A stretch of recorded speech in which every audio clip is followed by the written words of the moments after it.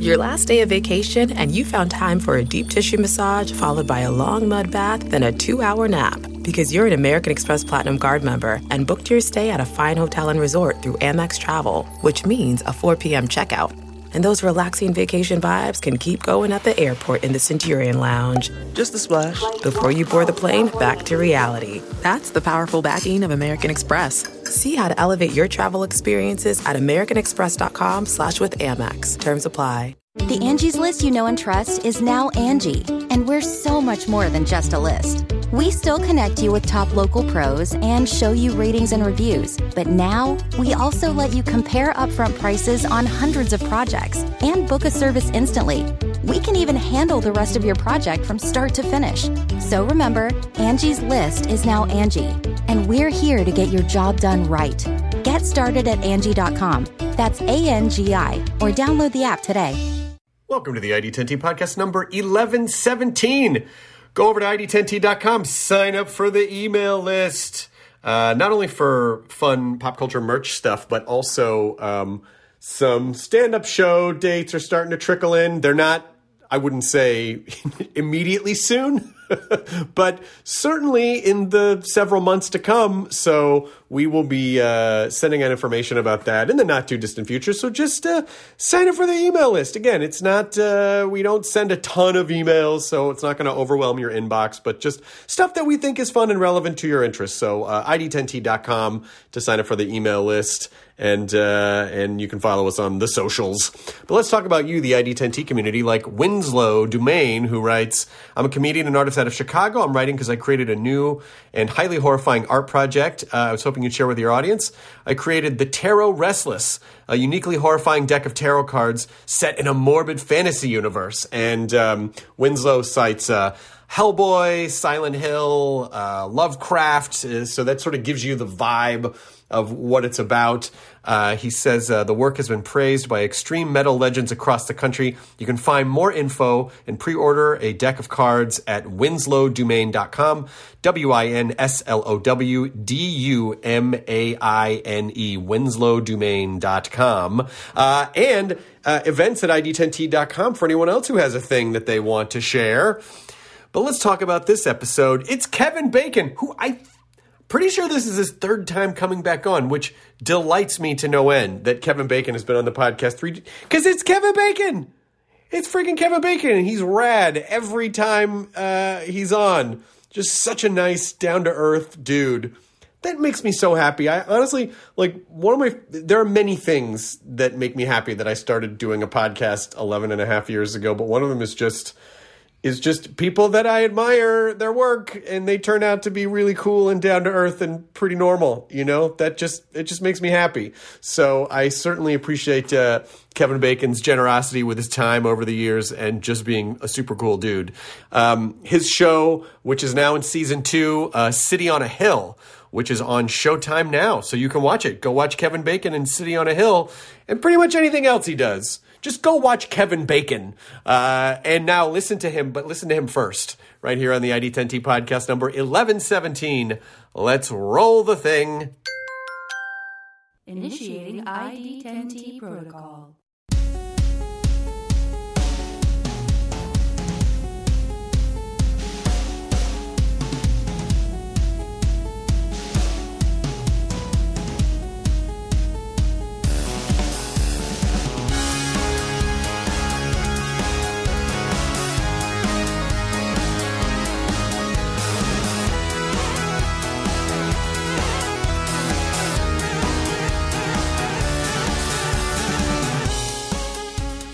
Chris. Hey, how you doing? Nice to see you too. Are you doing a crazy long press day, or is this? No. I had one other thing today, Today Show thing that we did from the house here, and that was it. Is it going to be weird to go back and travel around and go into studios for things and travel around? Are we spoiled now? I could just go into a room in my house and I don't ever have to leave to go do this stuff anymore? I think I feel two ways about it. One is that a lot of times there's something really, really nice about being able to just stay home and do a bunch of stuff like this. I mean, we've done satellite media tours, which are essentially the same thing anyway. Right. I've done that before, but just going out to a studio and probably better, cameras and stuff. On the other hand, I've done for the first time, a couple of live shows, and it was really nice. It was good. It was good to get out and actually be in the company of other people, So, I feel like for the most part, people are really going to want to get out and make connections with other people. What do you think? I think so too, but I think it's going to be like a hybrid version of like, there are some things that I want to go out and do, but I don't necessarily feel compelled that I have to. There used to be this sense of urgency, but like you have to go do everything. And I think it's just going to fall somewhere in between of like, you might go to New York and do the Today Show, to be in studio and, see the crowd outside when that's allowed again. But other things like, I could probably do some other things from my house and not have to feel like I got to travel all over the place. I've been amazed when I've been doing these Zooms, how many people have guitars. I see you got a couple of, they look like maybe, what are they, Gibsons? That's a 63 Gibson Hummingbird. Hummingbird, yeah. This is a 56 Martin 0017. 56 Martin? Yeah. And then that's a Gibson from the 30s, like an archtop that my wife got me as a Valentine's present. Cool. And then I have a guitar over there that's made by this company called Pre-War Guitars, and it's one of my favorite. I absolutely love it. I don't know if you're familiar with them. No. They basically just build guitars based on if I'm not mistaken, the pre-World War II Martin mold. So they build guitars like they're from the 30s, and they do all the same stuff, and they're stunning. They just, wow. It's like, it's a new guitar, but it somehow feels broken in, and it's got an old timey sound to it. And, I'm not a great guitar player, but that hasn't stopped me from trying.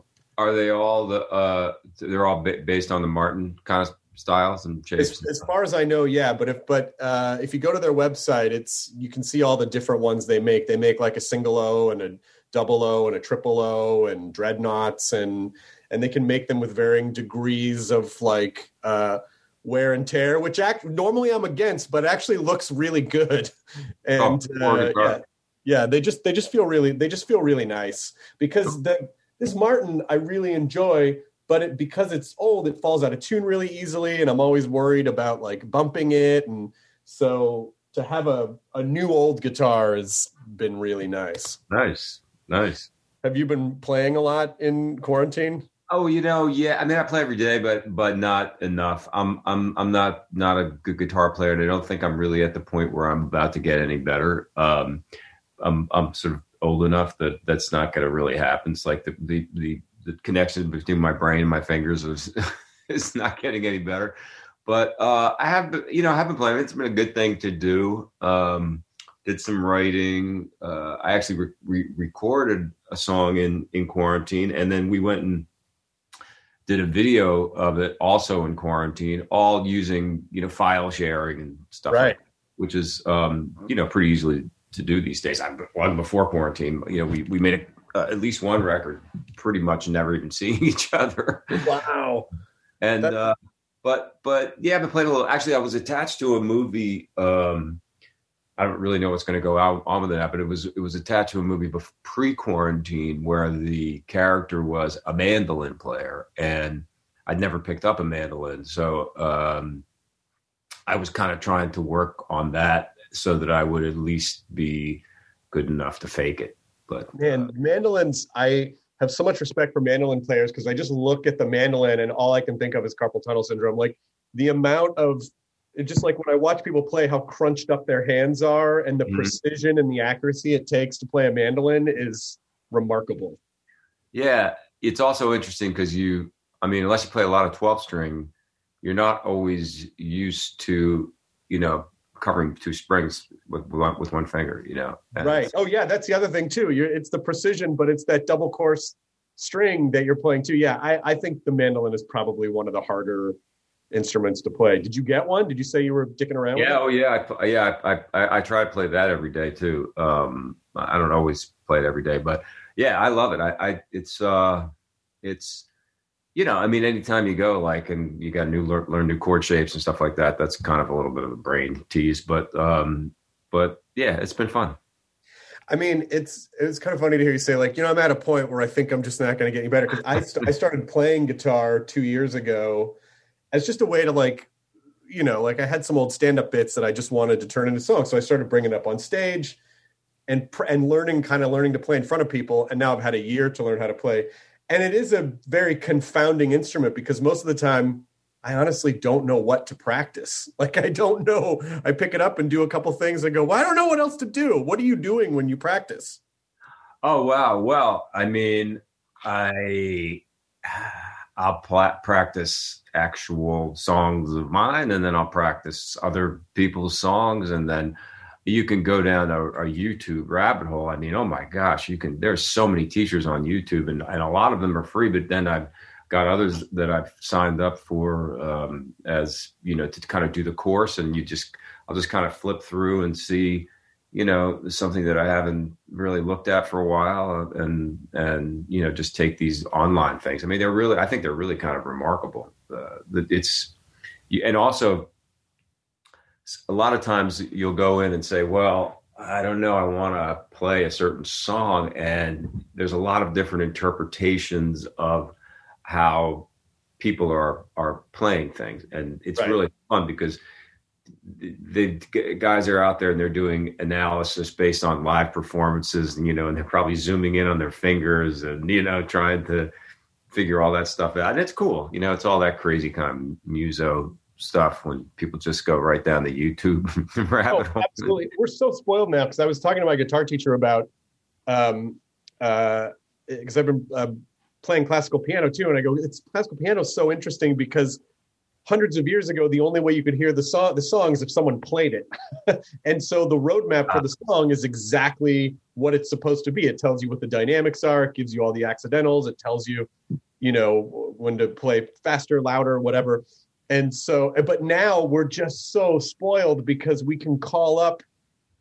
But I almost wonder if we're too spoiled, because like you said, the YouTube rabbit holes, you can watch 2 videos that'll have the same stuff, where it's like 10 things every guitarist should do, and then those things will appear on 10 lists, the 10 things guitar players should never do. And so or always do. And so I find that it's tough to kind of sift through when you're a novice guitar player. Like, I don't know what's right or not. How would I know what is valid? I mean, in popular music, though, there really is no right. I mean, you could, it's like, I'll give you an example. I don't know, you play a D chord, like you think to yourself, there's only one way to play the D chord, and that's the way you play a D chord. James Taylor plays the D chord in a different way. His fingers are in a different position than I think most of us think of it in a D chord. And the reason that he does it is because it enables him to do more of that stuff that he does on the D chord all the time, where he's hammering on and hammering off, and on all kind of licky stuff, and it makes more sense for his fingers to be in this alternate position. And I'm sure he goes back and forth, but like there is no real right or wrong in that, Keith Richards takes off a string and, sounds like that. You know what I mean? It's just I like that kind of stuff I love the mistakes, and I love the way that people come to it, especially, and it is a big difference between that and classical music, where, as you pointed out, it's a really pretty strict interpretation. As far as I know, I don't know that much about classical music, but I feel like if you decide to play a song in a different way than somebody else did, that's what makes it cool.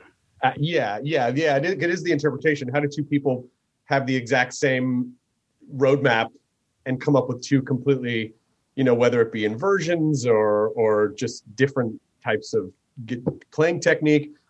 Some guy made a really funny video that was about, I think he was playing like classical guitar or bass or something. He was playing something on bass, classical, and he would make mistakes, and then it was a panel of himself judging, and then he flipped to jazz guitar, and then they were like, that's the greatest thing ever, because like all the things that were mistakes in classical music were basically for jazz were like these inspired, brilliant, Right.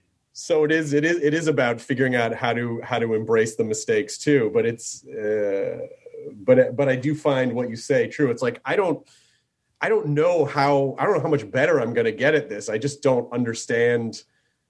It's just not linear in that way. It's like you kind of just have to be comfortable where you are. I've been telling people for years when I play clams that it was a jazz choice. That. No, that was supposed to be there. Yeah, that was an artistic. It was an artistic choice. And then there are really no excuses because you either see. I go, well, I don't have big hands, but then Instagram shows you 100 videos of people that don't have big hands that are shredding, or like Django Reinhardt, who didn't have use of all of his fingers, who still managed to play these incredible songs. So I guess it really is just, I don't know, how much time are you going to devote to learning it, and when are you going to just be comfortable where you are? Right. Are y'all playing a show in April, you and your brother? No, we don't have a show in April, as far as I know. There was something on your website that said like April 2021, like in Connecticut or something. Oh, I'm not sure. I'd have to check that. I mean, I think it's such a weird thing, as you know, in the business, in terms of like going and playing out. Everyone's kind of like sort of trying to look down the road and see when it's going to be possible, right? When it's going to be safe and when it's going to be, because it seems to change weekly in terms of like things opening up. Yeah. People considering lower capacity, kind of things. And now with the amount of vaccine that's going on and the testing, it seems like things are kind of moving more quickly maybe than we anticipated even, a couple of months ago. So I don't know. I'm not sure. Yeah. Or do you miss it? Do you miss performing live? Oh yeah, I do. In fact, just yesterday in this very room, here I was trying to do a little wood shedding and, try. I was actually just going through our set and, thinking in anticipation of the possibility of playing again someday. I miss it a lot. It's, I used to do a lot of theater when I first started out, and through the years I've continued to. And I think that the feeling that you get from being in front of a live audience, and the feeling that you get that this one night is just a super, super special night that is not going to be the same as tomorrow night, and that this group of people and you are going to have this shared experience is something that's just, I find it just a big part of my creative life. And it also creates butterflies, which I don't really get on a set anymore. I've spent so much time, much of my life on sets, that the idea of a live show when you don't have take two, and when anything could happen and, go wrong or go great, is something that's just, I miss it when you're playing with a band, especially. It's a great feeling. So yeah, I do miss it.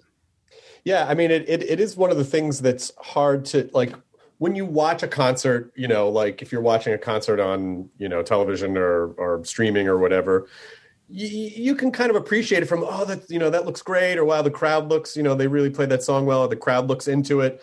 But there is just nothing that replaces that feeling of bringing a group of people together for that singular purpose of forming this basically temporary community, and all the things that come with that. But it's still, I still marvel at people at bands who can play the same songs for like 30 years. I think that level of performance, of being able to find something new in a song, having played it, especially like bands that have like hits that they're probably exhausted by, that crowds want. And I imagine that's just because they're finding that energy in the audience itself, not necessarily in the song. Oh yeah, I think so. Yeah, I think so. And it is, it's an amazing thing when you get that energy back from the audience. I also think that even if you've been playing a song for a long time, there can be moments of discovery. in the same way that if you've been running in a show, I mean, I don't know about years and years and years, but I've had some, fairly long, probably 6-8 months runs on a stage show. And just when you think that it's just by rote, all of a sudden something occurs to you and you ask for the salt in a different kind of way, or, whatever it is, or a laugh comes up that you've never had before.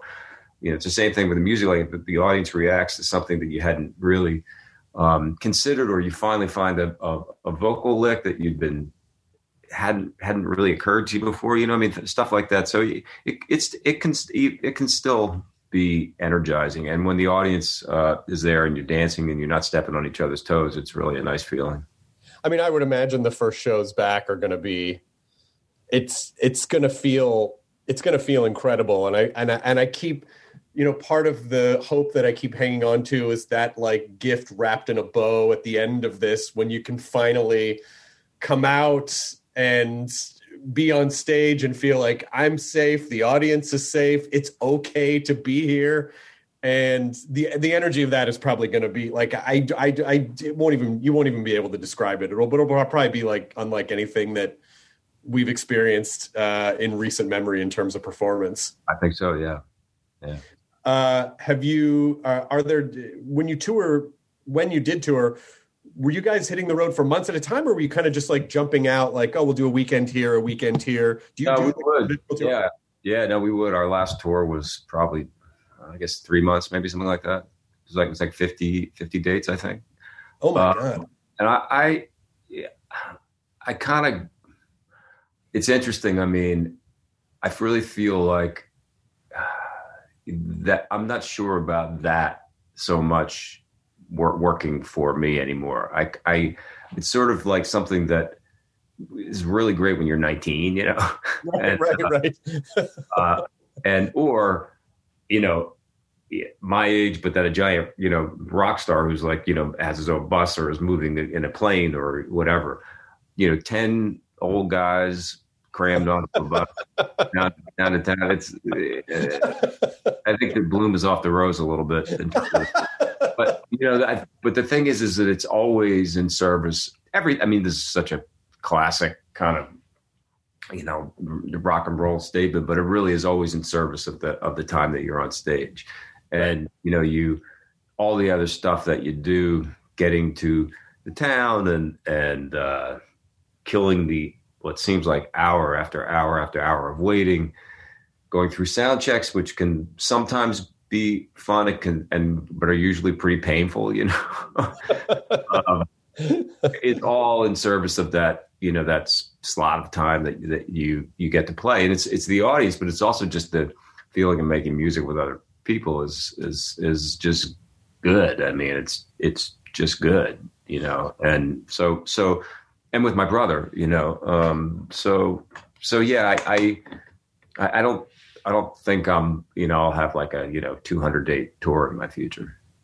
And it's funny that the sort of how comedians and musicians just sort of peer over the fence at the other yard and go, it looks really cool over there. Cause comedians will go, oh my God, you can play the same songs over and over and people ask for them, but you can only do bits like once or twice. And then people are like, fuck you, I've already heard this. But then bands will go, yeah, but you just walk up on stage and it's just you and a microphone and that's it. And I do think about when I started bringing guitar with me, I was like, oh yeah, you gotta go in and do more in the, all right, okay, less. All right. Does that sound okay out there? Like you have to form a relationship with whoever the sound guy is every single night. It's like, you don't carry a guitar tech. You tune your own guitar. Yeah. Well, yeah, exactly. Well, yeah, especially because I feel like it'd be weird because, I was mainly touring comedy clubs before everything because I'm building up a new hour. And I feel like it would be weird if I was in a comedy club with like 300 people and a guitar tech and a guy off to the side and like 4 guitars. That would feel like, what are you doing? It's not, come on, dude. What are you doing? Speaking of live, my wife and I went to the Magic Castle in Los Angeles and heard comedy from the car, which was really kind of fun. I mean, was it good? Because I had friends who did a bunch of those shows and they were like, well, it's weird because people you can't hear laughing, but they'll flash their lights and you hear honking. Yeah. So, well, they give you these plastic clackers that you can reach outside the window and smack them together. And you hear people like across, kind of hooting and stuff like that. But the the sound's coming on the radio. Right. Oh, right. Yeah. Hey, I'm Ryan Reynolds. Recently, I asked Mint Mobile's legal team if big wireless companies are allowed to raise prices due to inflation. They said yes. And then when I asked if raising prices technically violates those onerous 2-year contracts, they said, "What the f*** are you talking about, you insane Hollywood ass?" So to recap, we're cutting the price of Mint Unlimited from $30 a month to just $15 a month. Give it a try at mintmobile.com/switch. $45 up front for 3 months plus taxes and fees. Promo rate for new customers for limited time. Unlimited more than 40 gigabytes per month. Slows full terms at mintmobile.com. Most weight loss plans are one size fits all, not taking into account each person's individual needs. Noom takes into account dietary restrictions, medical issues, and other personal needs to build a plan that works for you. Everyone's journey is different, so your daily lessons are personalized to you and your goals. Stay focused on what's important to you with Noom's psychology and biology-based approach. Sign up for your free trial today at Noom.com. That's Noom.com. And check out Noom's first ever cookbook, The Noom Kitchen, for 100 healthy and delicious recipes to promote better living. Available to buy now wherever books are sold. But I loved it. I mean, I was like, we got out of the car, we laughed a bunch. I mean, I would say the hardest part about it was that you're really pretty far away from the comics. So actually seeing their face, it was pretty far away, but it was still great, and you have that shared experience within the car, between the two of us, the things that we're finding funny or not, as the case may be. But it was great. I mean, it's one of those things where you go, do I want to be doing this forever? Would I rather be sitting in a club? Yes. I think I'd rather be sitting in a club, but in support of the art and support of the comics. And, it was a fun thing to do. This is what we have for now. Yeah. We didn't, I think it was probably 3 months into quarantine where we finally got takeout, where this is this one restaurant that we used to go to all the time for date nights that had our credit card on file. So we drive up, they put the stuff in the trunk and we drive away. And so it was super safe. And that first night of that different food in the takeout was like, we just wanted to curl around the food because it felt, and it sort of feels like that too, just that need to sort of just be connected to the world or just do something that feels like, hey, this isn't ideal, but this is what we got. So this is going to be fucking great. Yeah, totally. Have you felt particularly creative in the last year? Like, have you been writing or doing stuff, or have you just been able to kind of shut down? No, I have done a lot of stuff. Well, right out of the gate, I wrote a song called Corona Tune, and then I started to record it first with my own just kind of home situation, and then a friend of mine who lives down the street from us in California has a little studio, and he produced it with me. So we were able to mix down there wearing masks and everything in this, just the two of us. My brother sent some cello parts. Oh, wow. And I put, layered my own vocals onto it. And then after that was done, my wife and I were back here on the East Coast, and I said, I'm trying to shoot this video. Will you help me with it? And because there's some shots that I can't really get of me, and she was like, sure. So we took the iPhone out and a GoPro and started shooting it. And we, I cut this video remotely with another friend of mine, put that video out. Then she woke up and said, we're sitting here, let's make a movie. So we made a movie, like a 10-minute short that she conceived, and we kind of wrote together, and then we directed each other in it. We lit it, we operated it, we did the hair and the makeup, the wardrobe sets, and the whole thing. And it was just the two of us, and that was really that was great. So we're going to be in some festivals and we finished with that. So yeah, I mean, I think I'm pretty, even without the quarantine, I'm one of those people that's pretty good at waking up and saying, oh, I want to try to do something. I mean, I think honestly that as much as I have sort of a love-hate thing with it, social media has been fun because, I've always taken the time to make silly little like videos and stuff and share them with my family and, just kind of joke things. Now, I can put them out, you know what I mean? It's like I'm basically doing the same thing that I've always done, but it just is on a sort of a wider audience. I tend to be someone that gets up and tries to figure out a job. I'm not somebody that wants to spend a lot of time on the couch. That being said, I also have said to people that there's a low level of trauma, I think, that we've all felt during this time. Absolutely. And it's not to be taken lightly. This has been a real world tragedy, let's not forget how many people got sick and how many people died. And I think that living your life with that feeling that your life is at risk all the time is really hard to deal with. And there were days, and still are days, when I wake up and I just go, I can't think of anything to do. And I'm just going to find myself staring at the wall. And I think that's okay. I think we have to sort of let ourselves off the hook to a certain extent, because I know that early on in the pandemic, everybody was talking about, who was it? Shakespeare wrote Midsummer Night's Dream during a plague or something like that. Right. That's what we should all be doing. And I think that you have to tread lightly with that notion. Yeah, especially, the thing you were talking about you just wake up some days and all you can do is stare at the wall. And I think this sort of allowing that and the acceptance of that and the sort of the mindfulness practice of being able to identify and say, well, this is how I'm feeling today, and that's going to be okay because things are fucked up and this is the best we can do. And also, it's just that constant, like, not knowing, like we were at least we convinced ourselves we were so certain. We had this kind of like false security bubble that, right, that humans had for certainly our entire lives, and then it completely changes. And then you're like, oh, I guess it's, things aren't quite what I thought they were. And so there's the recalibration of like, well, what grounds me now? And how do I find the center in a world that feels very chaotic at the moment? And you're right. I think some days you just have to be okay and go, I feel weird today. I feel sad today.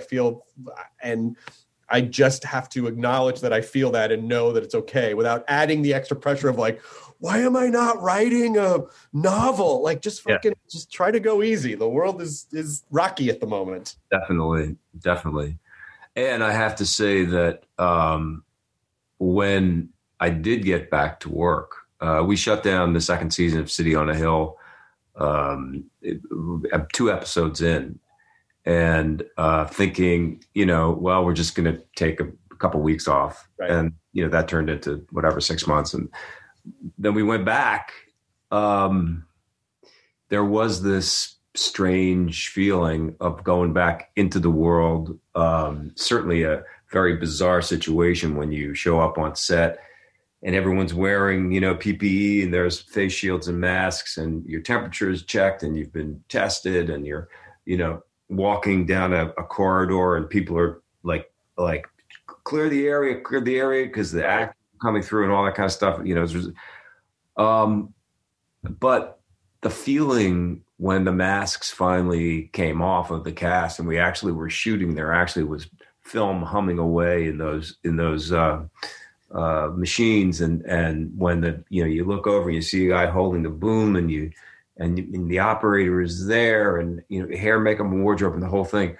It was so enriching. It was so, I felt so good to be back and doing it again. It's not like I was like, oh no, I can't do this. This is too weird. It was weird and it was great. And it was immediately clear to everybody, I think, that this was what we are meant to do, that this is what we're good at. This is what we've spent our lives trying to do. And I'm not just talking about the cast. I'm talking about, everybody across from catering to, director of photography. It was a beautiful thing to see people back and working together, feeling hopeful. And also, to me, we lost one day with a positive case from somebody who had come outside.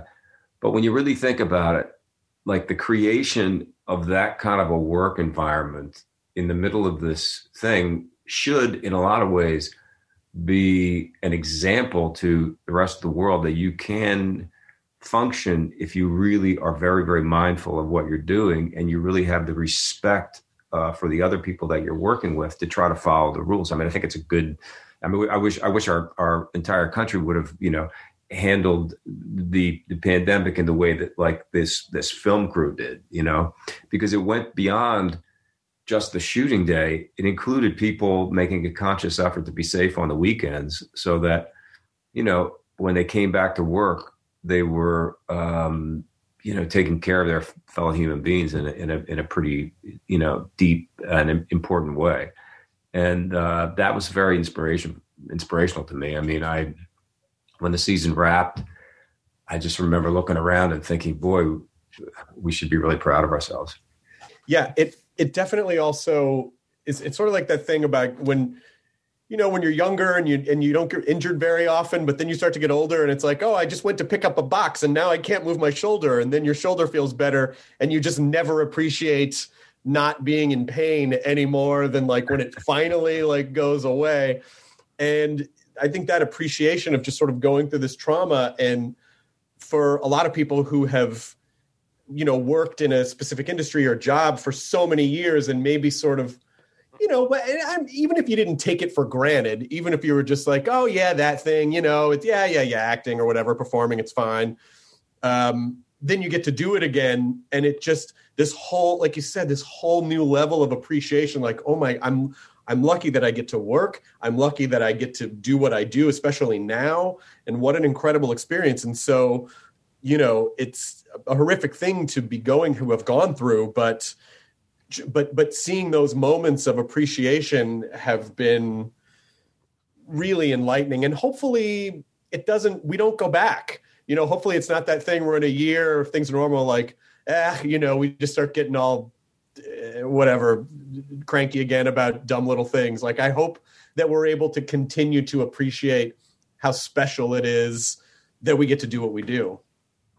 Yeah, me too. So you finished shooting season 2? Yeah. Yeah. Yeah, we finished shooting season 2. Goes on in March and a couple weeks, and it's cool. I just watched the final episode today. It's great. I'm really, really proud of the season. And do you already know what you're going to do next, or are you taking time?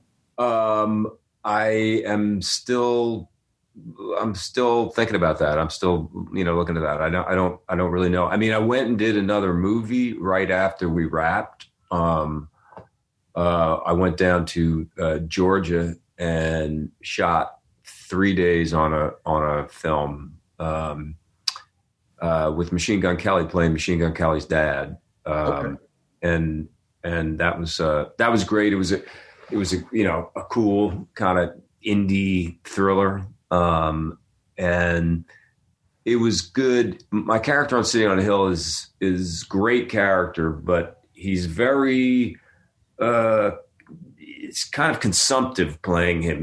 He's kind of so specific, and it's one of those guys that I don't always talk like this, but you kind of have to shake him a little bit. Right. And actually switching and doing this other man who was a very different sort of man, from a different world and et cetera, was something that was really great. It felt good, to remind myself that I can play more than one part. And so that was cool. But that's the only thing I've done since then. This might be a weird question, but are you at a point now where, like in your career, where you're just sort of like offers come in, or are there things that you chase after, or are there like, you don't audition for stuff anymore, I would imagine, at this point, right? People would just hire you, I would think. Yeah, I haven't auditioned for a really, really, really long time. I honestly can't remember the last time I auditioned. That's not true, actually. I remember a story now when Spielberg was making Jurassic Park. What was told to me was you should read the book, and if you wanted to offer to say some of the dialogue out of the book, the offer wouldn't be turned down. Okay. So it wasn't technically an audition. Right. I read the book, read Jurassic Park, and, found some little scenes where, he had written out dialogue in the book, just like, but from the novel. And I said, hey, can I read some of this? And Stephen was like, oh, okay, sure. And so I think that was technically my last audition. I didn't get it, by the way, clearly. Which is fine with me. I was talking to some actors the other day who were saying, boy, I really liked the audition. It really makes me, I never liked it. It was never something that I looked forward to. But I know my wife, she likes it. She feels like it's a really good way for her, and she doesn't audition very much either, but she kind of feels like it's a good way to see if it's a good fit for her, as well right. as being a good fit for them.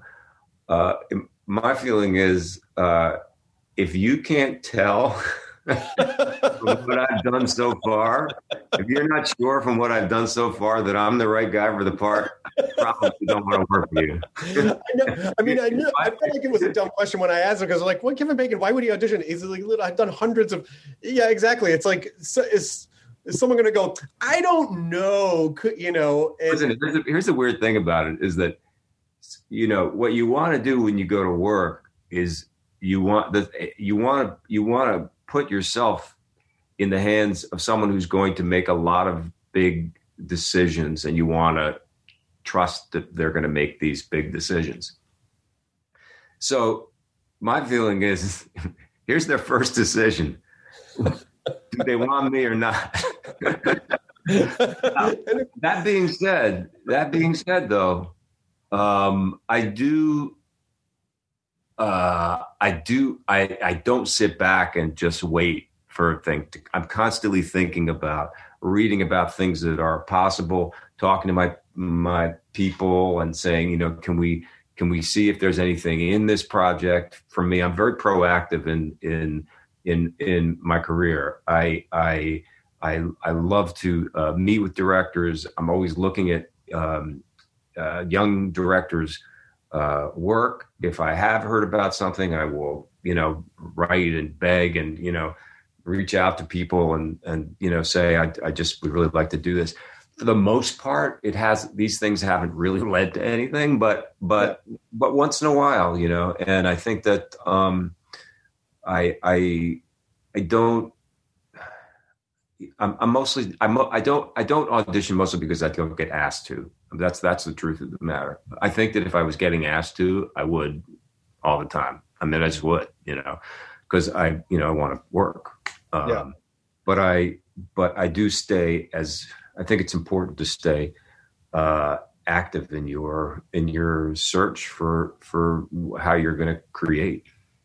Yeah, but also the process is very strange because and especially now because in the old days you would have to like go into a room and there'd be a waiting room and you could hear everything that was going on in the room, and that was weird. There was all this like this mental steeplechase that you had to overcome that almost felt like it was a meta test. It was almost not even really about whether you could read the part convincingly, but did you have the mettle to kind of jump through all these hoops and stay, grounded.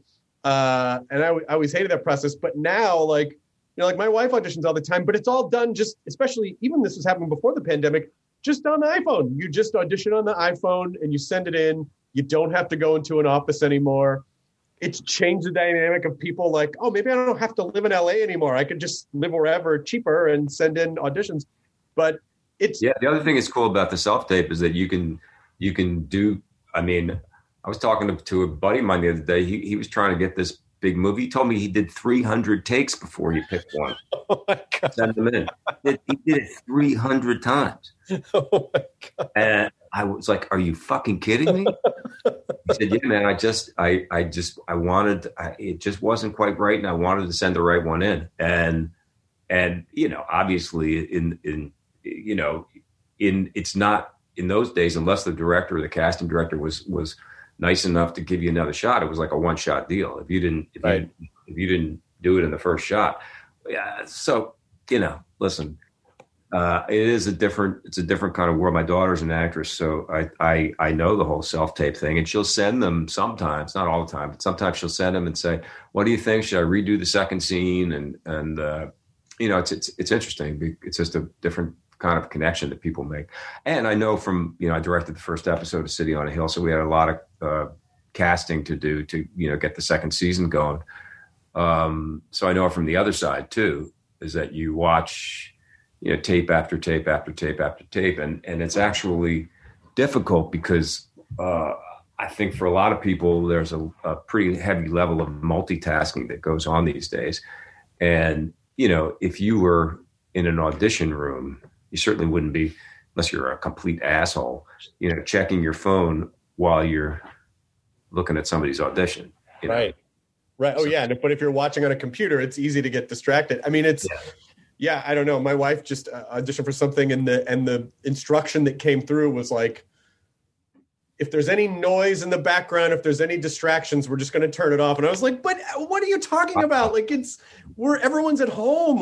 Like, just, I'm sure it's annoying. I'm sure a lot of people are getting weird tapes, but at the same time, it's like, I feel like everyone's kind of doing the best they can in the situation. Absolutely. Yeah, absolutely.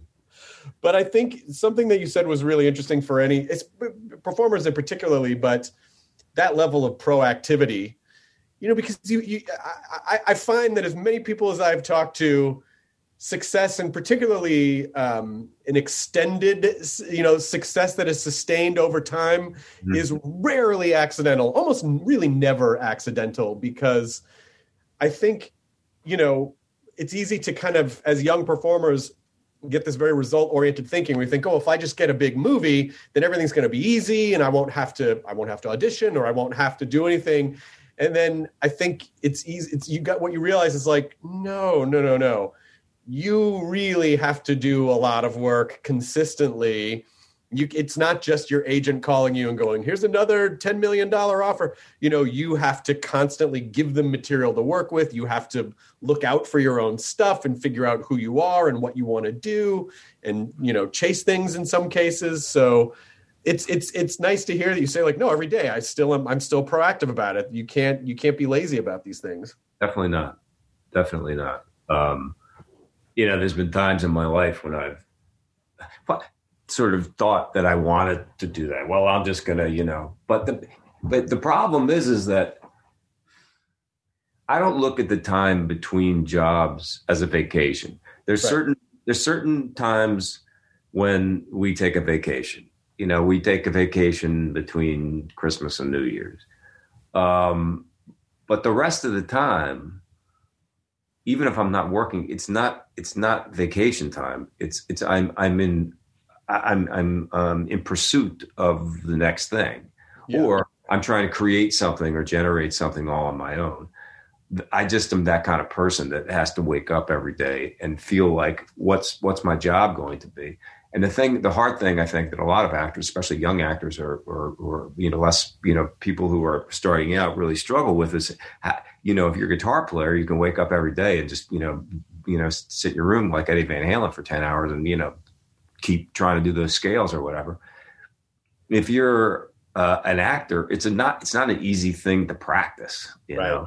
know, I don't even know. Do comics practice in their room by themselves or? No, it doesn't work because you can't. And that's been sort of the conundrum during the for comedians is that, I feel like comedy clubs they're a very tricky thing because, comedy clubs are the ones that work the best are a little smaller. People have to kind of be cramped in, you're on a microphone that, 1,000 other people have used, there's like a lot of things about it, but you like, I have friends who've done Zoom shows and they're like, well, it's a different speed. And it sort of reminds you of when you were doing open mics and there were maybe 2 people in the room. But I just feel like, you can, the audience in your head might think something is funny. You never know until you get in front of people. Because it's a relationship that you form with the audience and they are required for 50% of it. You have to bring the stuff and then they have to bring whether or not they like it. So that part, there's just no substitution for that at all. Yeah. Yeah. So that's why I think that the being an actor, I'm always trying to think of ways to practice being an actor. And there's 2 pieces of it. One is the practicing the acting piece, and the other is the, trying to generate work piece, so I try to do one of those 2 things every day. Achieving a gorgeous grin from home isn't a total mystery with Bite Clear aligners. Just don't be surprised if all of your sleuthing friends start asking, what's your secret? Begin by ordering your at-home impression kit today for only $14.95. Bite Clear aligners are doctor-directed and delivered to your door. Treatment costs thousands less than braces. Plus, they offer flexible financing, accept eligible insurance, and you can pay with your HSA FSA. Get 80% off your impression kit when you use code WONDERY at Byte.com. That's BYTE.com. Start your confidence journey today with Byte. You hear that? Your dog knows. Spring is coming sooner than you think. But the warmer weather also means that fleas and ticks are coming back. Fleas are an itchy nuisance and can easily get into your home, furniture, and beds, which can be terrible. Ticks are even worse. They're hard to spot but can carry disease and get your dog really sick. PetMeds pharmacists connect directly with your vet to save you time and deliver the best flea and tick products for your pet. PetMeds offers low prices on all flea and tick meds, including NexGard, Simparica, and more. Visit PetMeds.com and use promo code PODCAST to save 40% on your first autoship order. That's PetMeds.com, promo code PODCAST for 40% off your first autoship order. Yeah, and even the other thing for actors, too, is that, I mean, if you're a stage actor, to a degree, you rely on the vibe of the audience. But if you go, well, I just really want to be a film and television actor, that is a really tough one to practice because how do you know if you're growing or doing a good job without a director or a teacher or that level of self-reflection can be kind of difficult if you're just watching your own stuff and going, I think I don't know. So yeah, I would imagine that is also challenging for people who only want to be actors because like you said, I have no idea how you practice that, alone. Do you feel at this point, are you driven at all by like, oh my God, what if I never work again? Or what if do you still have some of those do those ever go away? Always. I can't get past it. I really can't get past it. I mean, maybe I'm a little bit past it in degrees, but I always think that every job is my last job. I just do. It's just that those days those memories of those days run so deep. It's a little crazy, I think.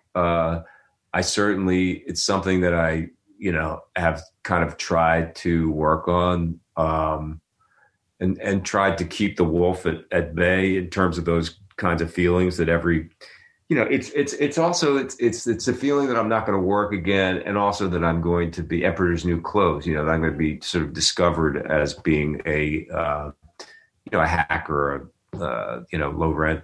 Imposter syndrome. Imposter syndrome. Yeah. Yeah, I do. I still feel that way.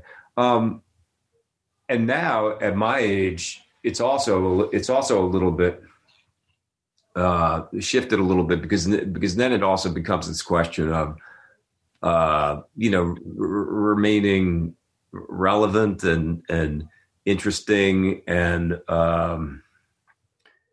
for a guy vital and powerful and all these kinds of things are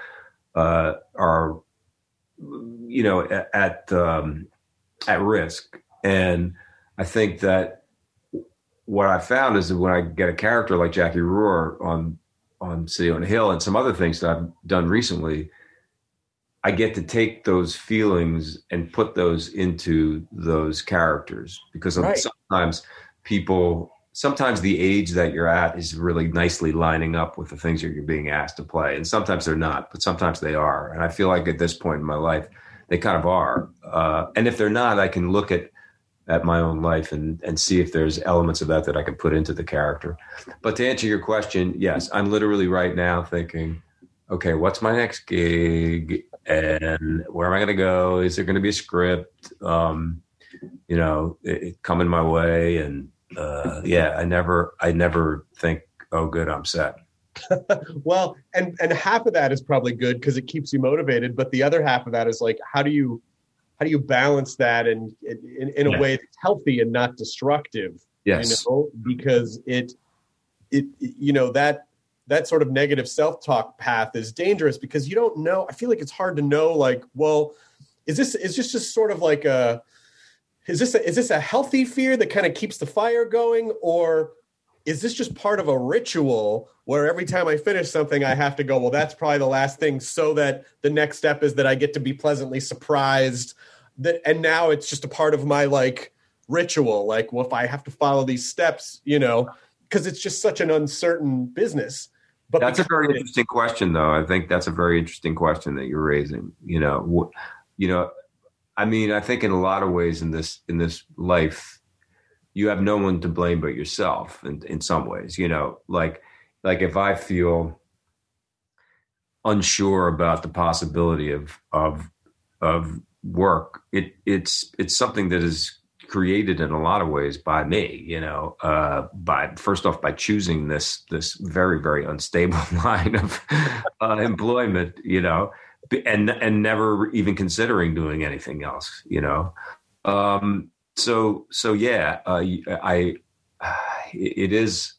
is a really interesting question. How much is it's kind of nature nurture in a funny kind of way, right? But the great thing about the uncertainty of it is that, especially with this business, is, you could have a few years where you feel like, nothing's really going on. I don't know what I'm doing. I feel out of sorts. And then all of a sudden you get some job that it's like, I'll just do this fun thing for a couple of days. And then that turns out to be a thing that completely redefines, like, you really never know what gift is around the corner. And I think that's kind of the fun sort of, it's almost like antique shopping in a weird way, where you're like, you might go to, 10 antique stores, but then you stumble across this one gem of a thing that no one else. And then, you feel like your life has changed and you needed all those other times to get to that point. Exactly. Well, and hand in hand with that is the fact that from the very beginning, I was never a plan B kind of person. I thought I'm in this for the long haul. And once you make that kind of commitment that this is all you're going to do for the rest of your life, you sort of get a sense, or certainly for as long as I've been at it, of that there's going to be peaks and valleys, and there always have been. And they, sometimes the valleys last longer and sometimes the peaks last longer, but that's going to be the way it is, and when things feel really bad, both my wife and I, sometimes we have to force ourselves to stop and say, okay, do we want to do anything else? Let's honestly ask ourselves, would we rather be, a a philanthropist or a plumber or a cowboy. Now I think this is what I'm kind of meant to be doing. And so then once you realize that, you can sort of keep plowing forward. Yeah, but it also just kind of you have this perfect balance of a career, to me, and from my vantage point, because the acting is uncertain. You have no control over that. You really have no control once you get on a set. All you can do is what you do on the day, and whatever happens after that has really nothing to do with you.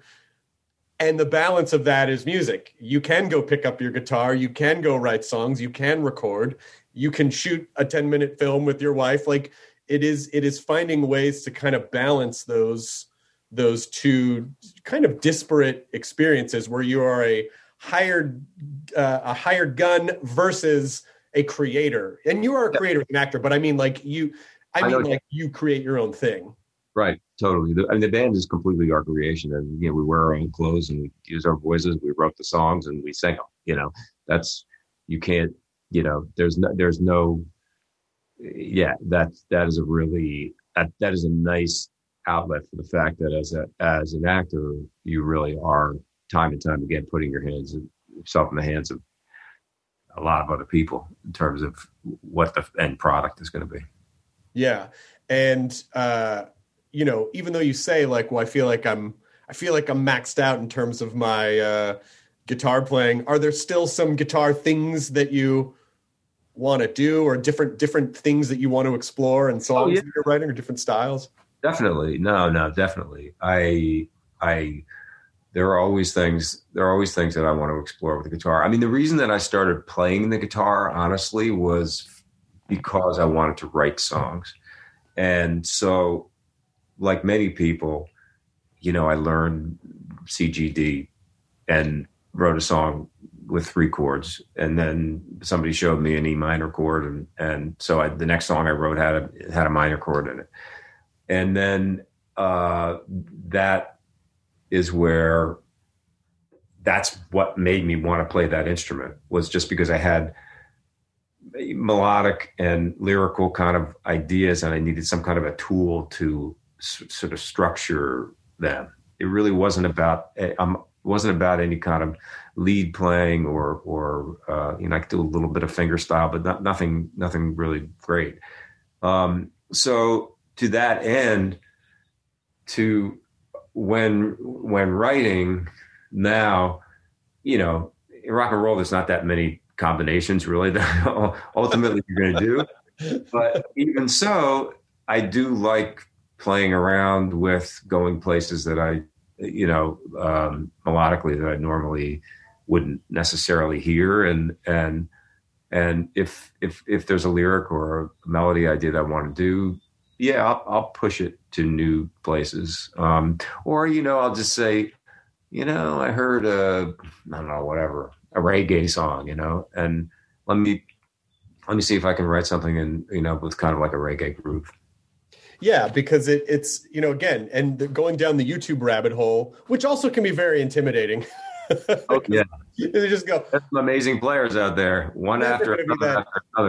That's not going to be like the guys that just like, that's not going to be me. But it's still fun to know that with a very limited amount of space, like on a guitar fretboard, and a limited number of notes and a limited number of chords, there's still a tremendous amount of things that you can do that you could spend your whole life and still not do all of. So that, to me, like the endless possibilities of it, but it's just not talking myself out of it as you're like, fuck, I don't feel like this is getting any better. I'm sure you've seen those things. Have you ever seen those shreds videos? Like Slash shreds or Eddie Van Halen shreds. They're basically what it is they'll take some iconic live. They go bleep, bleep, bleep, bleep, just play like horrible stuff. It's the stupidest thing, but it's so funny to me. And so I took one of our performances. It was like a TV performance, and I went through this is like too much time on my hands.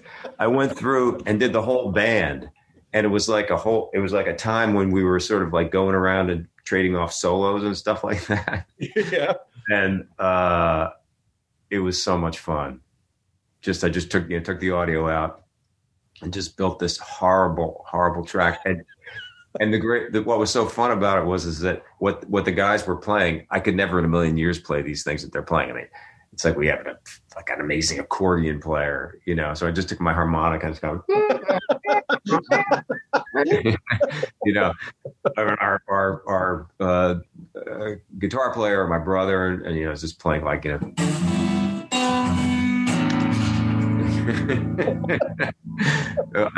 It was a lot of fun. I'm glad that you're still having fun, and I'm glad that you know, are able to. I mean, there's so much at our disposal to make stuff now that there's no excuse anymore. There's really very little excuse to, like, it's really just whether or not you feel like doing stuff.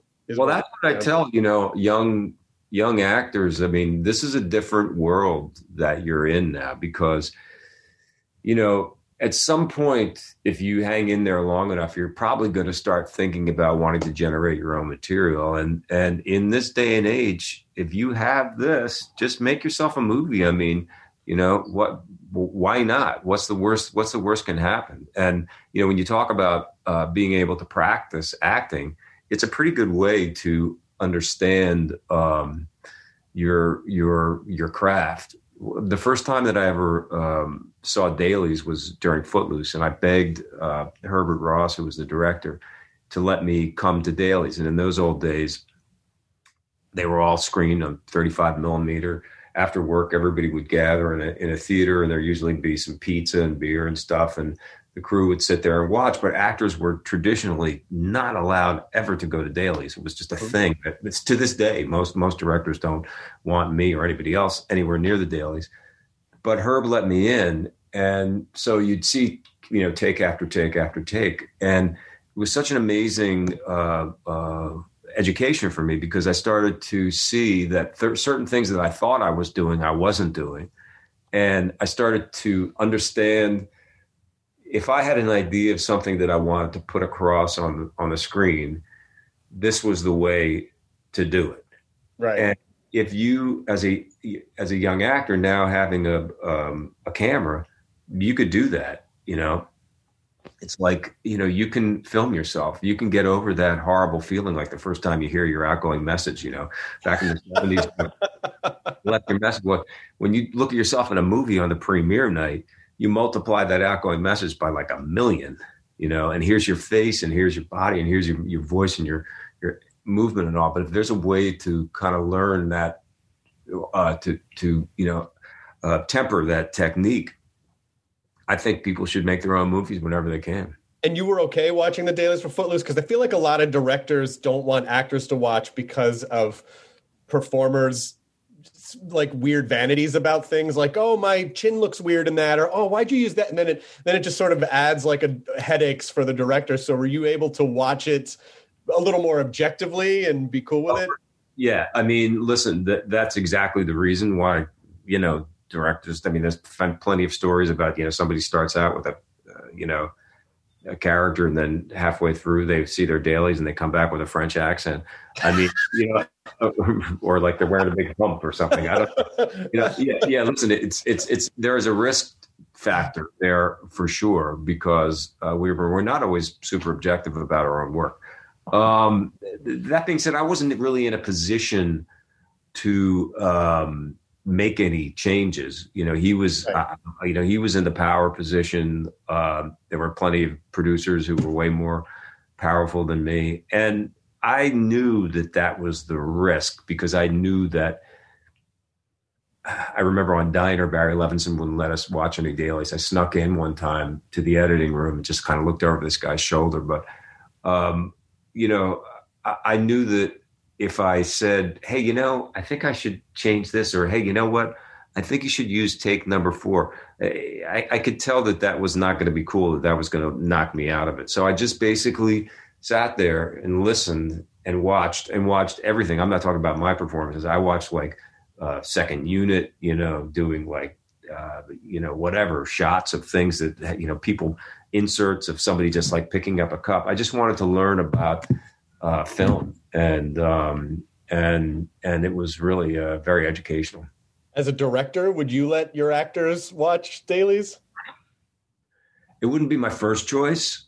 But on the other hand, if somebody really felt that that it was important to them, that it could give them, a lot of actors don't really ask, or they don't really want to. Some people are really kind of horrified by it, that it, right. For that very reason, because they don't want, the guy, Andy Lincoln, who starred in Walking Dead for many years, would never watch the series because he was afraid that it would affect his performance. So a lot of people are very, a lot of performers are aware of that sort of thing. But I almost feel like as a director, you'd have to be like, okay, I'll let you watch it. Just don't get weird. Just be like, just try to see it objectively, Yeah. Well, listen, the other piece of that which is exactly what you're referring to, is that, as a director, directing is a very, very vulnerable thing to do. You have to really front all the time that you know exactly what's going on, and that you're doing a good job, and that you're taking good care of your actors. Right. And if somebody sees something, and let's say they really don't like the way they look in a particular shot, but you really had no intention of using that moment for that shot, it was only for when, they turn around and walk away, or, whatever it happens to be, you're setting yourself up to be, criticized. So I understand why directors are reticent to do it. What I do mostly now, just because it's not, I'm not quite as sort of adamant about it anymore, is I just want to see, a scene, and just see if I feel like I'm kind of on the right track, that I'm, that I'm in the pocket, or if I'm making any kind of giant mistakes. It's not a way. I know how hard it is to be a director, and I know there's a really long journey between the dailies and the movie. Right. And there's a lot of shit that goes down in between in between those two iterations of the film. So I don't put a lot of pressure on people anymore in terms of that. Well, that's good. And again, you never know, like this thing that you made with your wife, that could end up being like the next, like you could get some huge thing out of that, it's like, oh, now you guys have to, like, you just don't know this thing that you just made because you were like, we're just sitting around. Why don't we just do this fun thing, that she said we should do, and you listened, which was good. Now, who knows what that could become? And not that it matters if it does either way. It's going to be huge. Let me tell you, it's going to be huge. It's going to be the biggest 10-minute movie made in somebody's backyard that's ever been made. But you never know. And, what's fun about that is the intimacy of it. And it almost seems like that, like the purity of y'all doing that is there. That's where the kind of the magic lives. Because let's say a big studio came to you, like, we're going to give you $10 million, go make a thing. Of course you could do that. And of course that would be great. But it also, there's a lot of business stuff that would kind of get in the way, where this was just something that was fun. You just made it because you could, and you had the time, and, like being able to remember, like, well, this is what it's about. It's just making stuff because we like to make stuff, not for all these other reasons that we use to kind of judge or kind of figure out where we are for our own egos, our place in the business or whatever. And I think it's amazing that you guys did that. Can people see that anywhere yet? Or you said it's going to go? Not yet, but very soon we are going to be in some festivals, and by the spring it'll be available. And yeah, we're really happy with it. It's it's not about a pandemic, but it certainly is creatively a reaction to what we were feeling, being in isolation and looking at the world and looking at the loss that people were dealing with every day. And that's what it kind of came out of. So it's it's definitely a lockdown movie. Well, but that, you know, like without, I hope I don't sound like a douchebag, but that's art, you know. It's like you're basically re-expressing some emotional experiences that you had, and that's the sort of the purity of art. So I think it's great that you did it. I think it's great for people to know, because I'm sure that particularly young performers make a lot of assumptions about people that they look at and go, that person's so successful, they probably don't have to do X, Y, or Z, or they probably don't feel X, Y, or Z like I do. And I think it's refreshing for people to know that, like, yeah, you do, and that's just a thing, and you know, and no one job or anything is ever going to, quote, fix you. You just got to kind of enjoy the process of it and keep making stuff that's important to you. Absolutely, yeah. Before we wrap this up, because you've been very generous with your time, and if the answer is no, it's totally fine. Is there just one thing you could show me on guitar? Is there one, like, a thing that you go back to, or a thing that kind of changed your perception, or just like something, just anything? Can you just give me one guitar tip? A tip? Well, I'm not convinced that I play any better than you do. I'm convinced that you play better than I do. Let's see. The funniest one I wish that I could do, the one I wish I really could do, but I can't really do it anymore. Somebody said there was some note. It was a trick where you played 5 E's or 5 G's or something like that. It was like this whole kind of thing where you had to do it like this, and then you had to play with the other finger, but I don't know how to do it. Yeah, that seems hard. That seems way outside my skill set. Is there a scale that you like, or an inversion that you like? Tell you about this was the James Taylor D thing. So his D is like this. I can't even do it. Oh,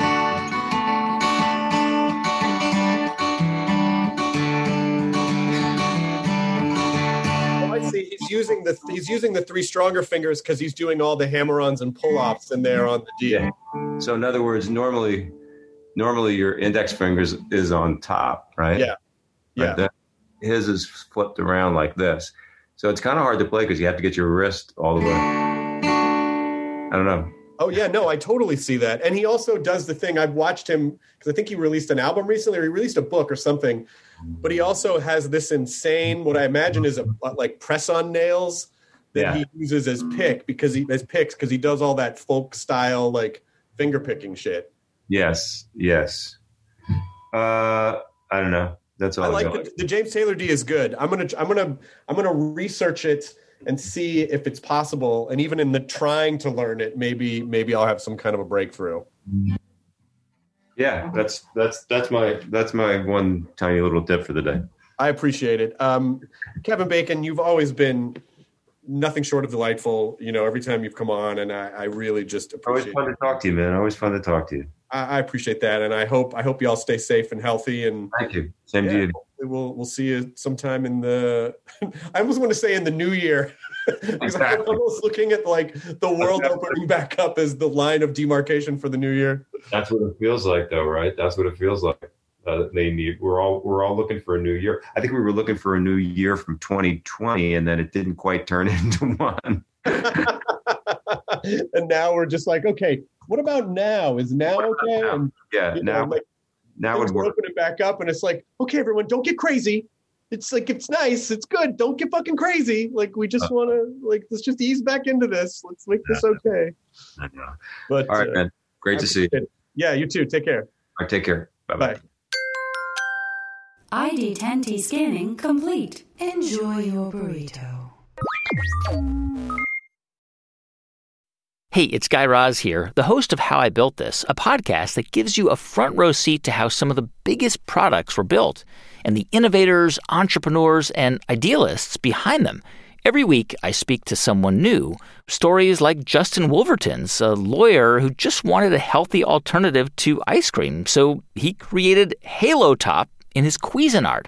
Or Todd Graves, who grew his fried chicken restaurant Raising Cane's into one of the most successful fast food chains in the U.S.